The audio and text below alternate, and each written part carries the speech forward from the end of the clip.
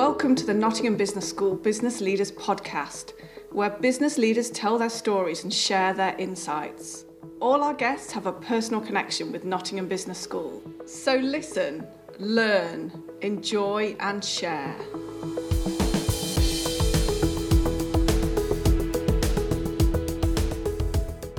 Selassie Boumediene first hit the headlines more than 6 years ago when he charmed millions of us, yes, me included, with his appearance on TV's The Great British Bake Off. At the time, he was a corporate banker, but he had honed his amateur baking skills while studying for an economics and financial services degree here at Nottingham Trent, where his fairy cakes and homemade pizzas made him very popular with fellow students. Straight after Bake Off, Selassie went back into banking. However, now he is a high-profile professional baker working with food producers, restaurants, retailers, charities, and of course, other bakers. His recipes and his tips are hugely popular. Selassie Boumediene, welcome to the Nottingham Business School Business Leaders Podcast. Thank you for having me, Mike.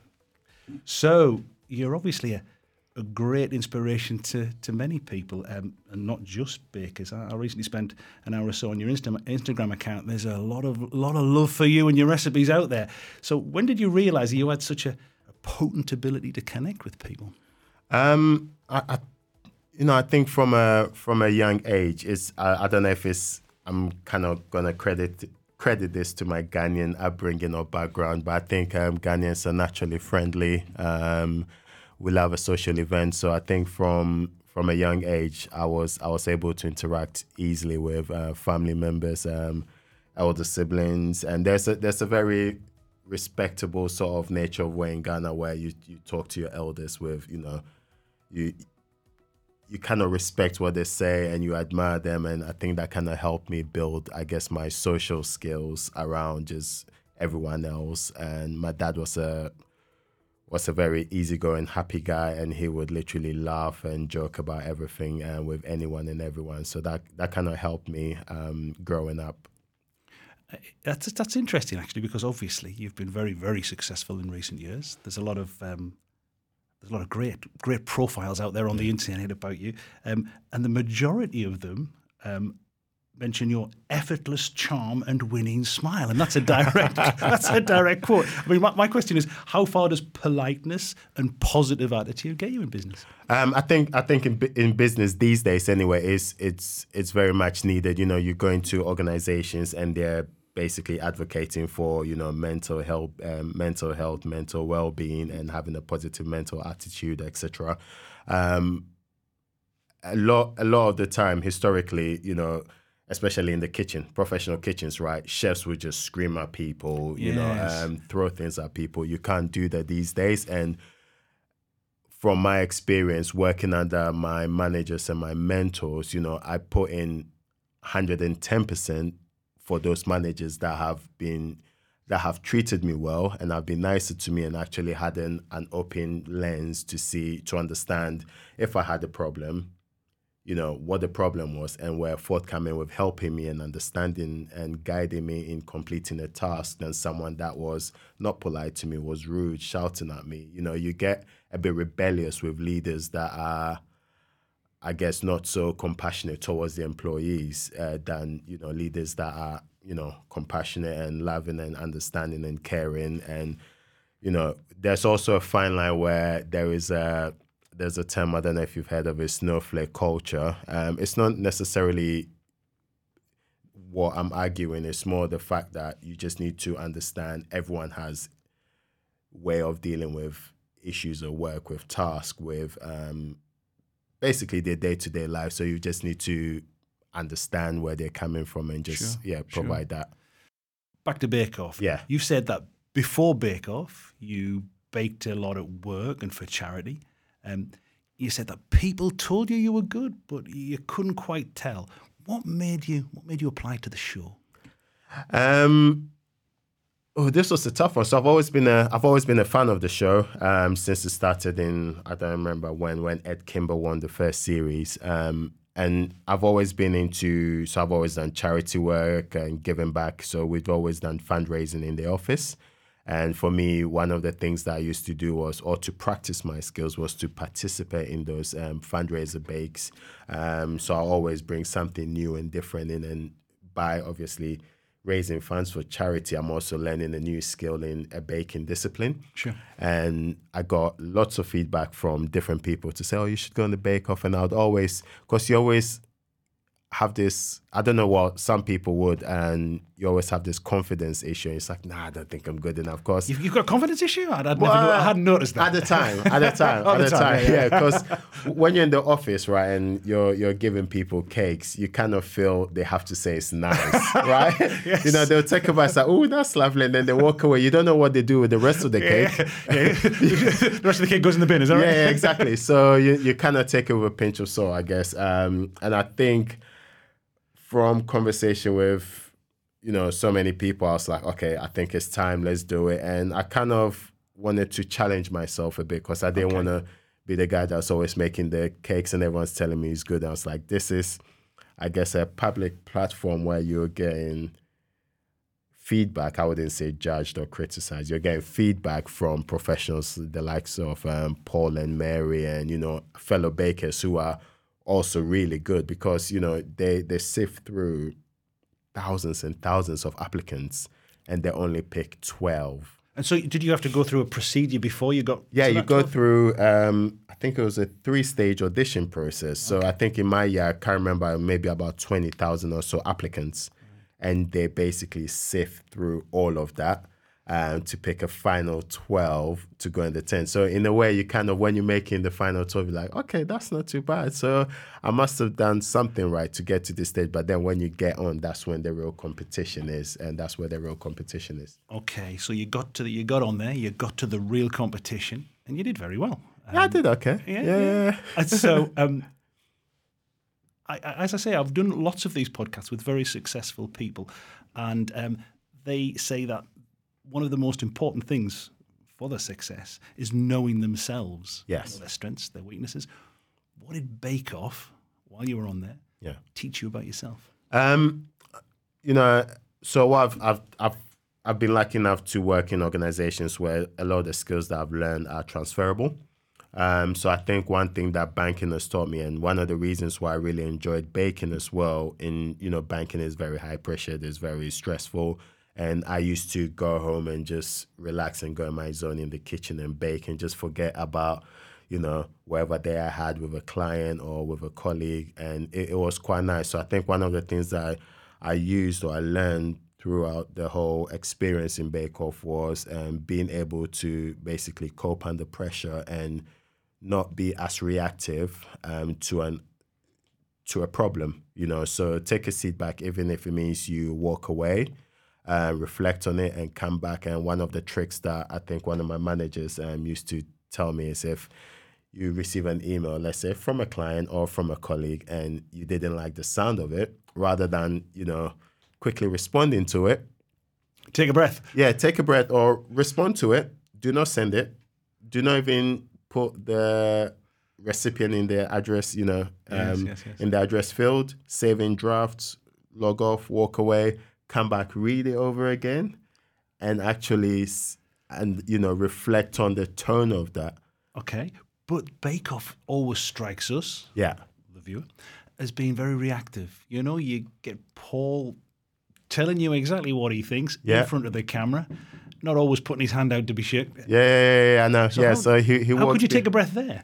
I think I've also, I think by doing that, you learn to block a lot of outside noise, external noise. So, you know, Paul walking behind you, giving you dirty looks and almost making you doubt yourself. I don't think what didn't work on me because I knew what I was good at in any baking challenge. So, and I always had this mentality, you know, control what is within your abilities, right? And anything else, you can learn it. So I think one of the biggest challenges in the tent was the weather.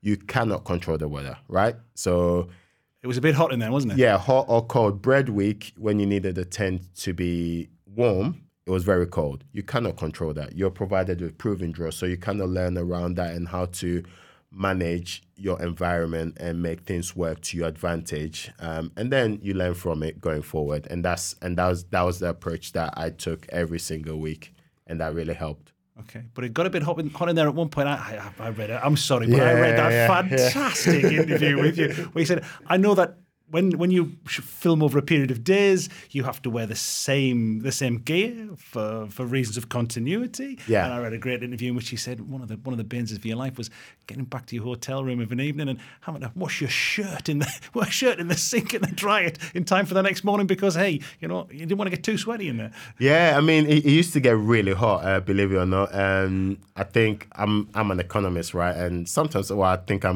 to think I'm a bit frugal with money as well. So a lot of the contestants would buy 2 of the same outfits to get, and then change the next morning. But I was like, I'm not buying 2 tops, because I don't need it. So what I would then do is get back to the hotel, wash it with hotel shampoo or soap or whatever in the sink, dry on the radiator, hoping that the next morning it will be dry. The next morning it was still a bit damp, but then you just quickly iron it. Because I went to boarding school in Ghana. Oh. So I kind of know these things. You learn these things and how to get around all these sort of little problems. And that really helped. And I did it small the next day. So, I mean, Mel and Sue were around me. So it was clearly... it clearly worked. Yeah, it clearly worked. Okay. So that was baking. Corporate banking was your career. You've moved more towards baking now. Yeah. Is there a sense that you're chasing a dream? You're following a dream? Something you've always wanted to do? It's always played on the back of my mind. So when I was growing up in Ghana, I've always been into food and cooking. So it was always my uncles and my aunties saying, "Oh, you should open a restaurant." So it's always been on the back of my mind to be in the culinary field, right? So cooking, but baking actually was not on my radar. It was not my radar at all up until I came to uni here. And one of the things that we used to do in the uni halls of residence was bake loads. You're student, you're skinned, etc. And I think that's when the love for baking came in. So the dream of baking was quite later stage in my life, but the dream of owning a place or, cooking or being in the kitchen was always something that I grew up admiring and loving. But it's quite a pivot, isn't it? Yeah. Banking to baking. Is that? What was the decision-making involved in that? Yeah, well, there is. And I think one of the big decision makers before I even went into banking, before I even came to Nottingham Trent University, I remember I had a choice to pick economics and business for college or going to culinary school, and that was in West London. And I literally sat there for hours looking at both sort of pamphlets from each college and sort of debating which one is good for me. And in the end, I went towards the business and economics route, and that's what brought me to Trent University. Right. So that decision making I took it quite serious at the time, and then it kind of was always there, because when I was in banking, I was always baking, so it was always there, and eventually, ended up on Bake Off, and I guess the rest is history. So in a way, you actually had your cake and were able to eat it because you did both. Exactly, and it was great, and I mean I enjoy. I've had an amazing time since Bake Off, and I continue to do, and I love what I'm doing now, and it's all fun. It's fantastic. It is fantastic, isn't it? Now, I saw some pictures of you fairly recently talking to Prince Charles. Oh, He was preparing for a trip to West Africa. I don't know whether he actually went to Ghana, but he was going to West Africa. Yeah, he did go to Ghana. So what he did, I got the letter in the post. I was like, is this one of those spam posts that you get? And then I had to call the person, and they confirmed that it was legit. So I was like, oh, okay, this is nice. So how do you prepare for that? Prince Charles wants to pick your brain for because he's off to Ghana. To be fair, I don't think I prepared much for it. So I was actually quite excited, but I was like, why me? You kind of think, there's so many people out there that they could have invited. But then I realized that, it's a privilege to be invited there to showcase or talk about your country or my country proudly and promote sort of the cultural aspects of it and how good Ghana is. And it was fun talking to him and Camilla. And yeah, and they enjoyed it. They enjoyed the trip. We didn't get updates, but I think they did. Yeah. But you were obviously born in Ghana. Yes. That's your history, your heritage is there. Yeah. How important has that been to your success? It's been great. So I've always had Ghana is very entrepreneurial. Everywhere you go, everyone has a business or starting a business, and as much as they are, or as much as we are quite chilled and laid back, there's always that drive to succeed and to do well and to always find something to give back to, I guess, the community or this, to the world, and I think that's, for me, it is baking. Okay, yeah. I mean, it's that entrepreneurial streak, which is in you. You think that's where it came from? Yeah, I think that's where it came from. I've got family members that I've learned from and I've seen grow up and build successful businesses, and businesses that are still going on, still successful to this day, and they're doing really well. And they're very humble with it as well. So you cannot learn all these things as you grow up, and that has really helped me. And where do you see that taking you in the future? I mean, it's still a fledgling career in baking. There's a lot of stuff in social media there, and you've got a lot of partnerships. Yeah. You're working in. Where do you think it'll lead eventually? Eventually, we talked about my dream of owning a restaurant. So eventually, the plan is to have a Selassie bakery. A Selassie bakery. A Selassie bakery Here in Nottingham, perhaps.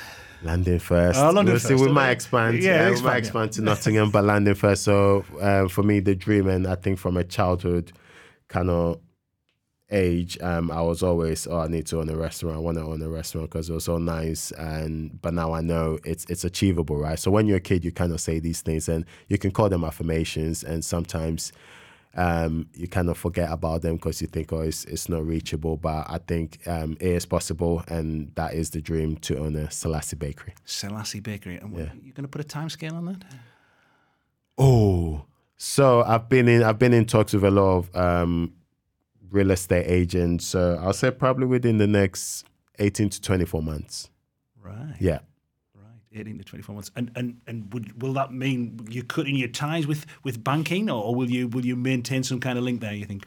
I think I'll maintain a link with banking, just to begin with, because what I then need to do is find business partners, and that would want to understand sort of the goal of the business and how I want it to be. Because I think what I want out of this is, I talked about longevity before, so I want a business that will do well. And in the start, I'll probably cut ties with banking anyway, just to understand the business and be really ingrained in the bakery business to get it off the ground as much as I want it to be. And then I'll let someone else run it, and then we look at expansion.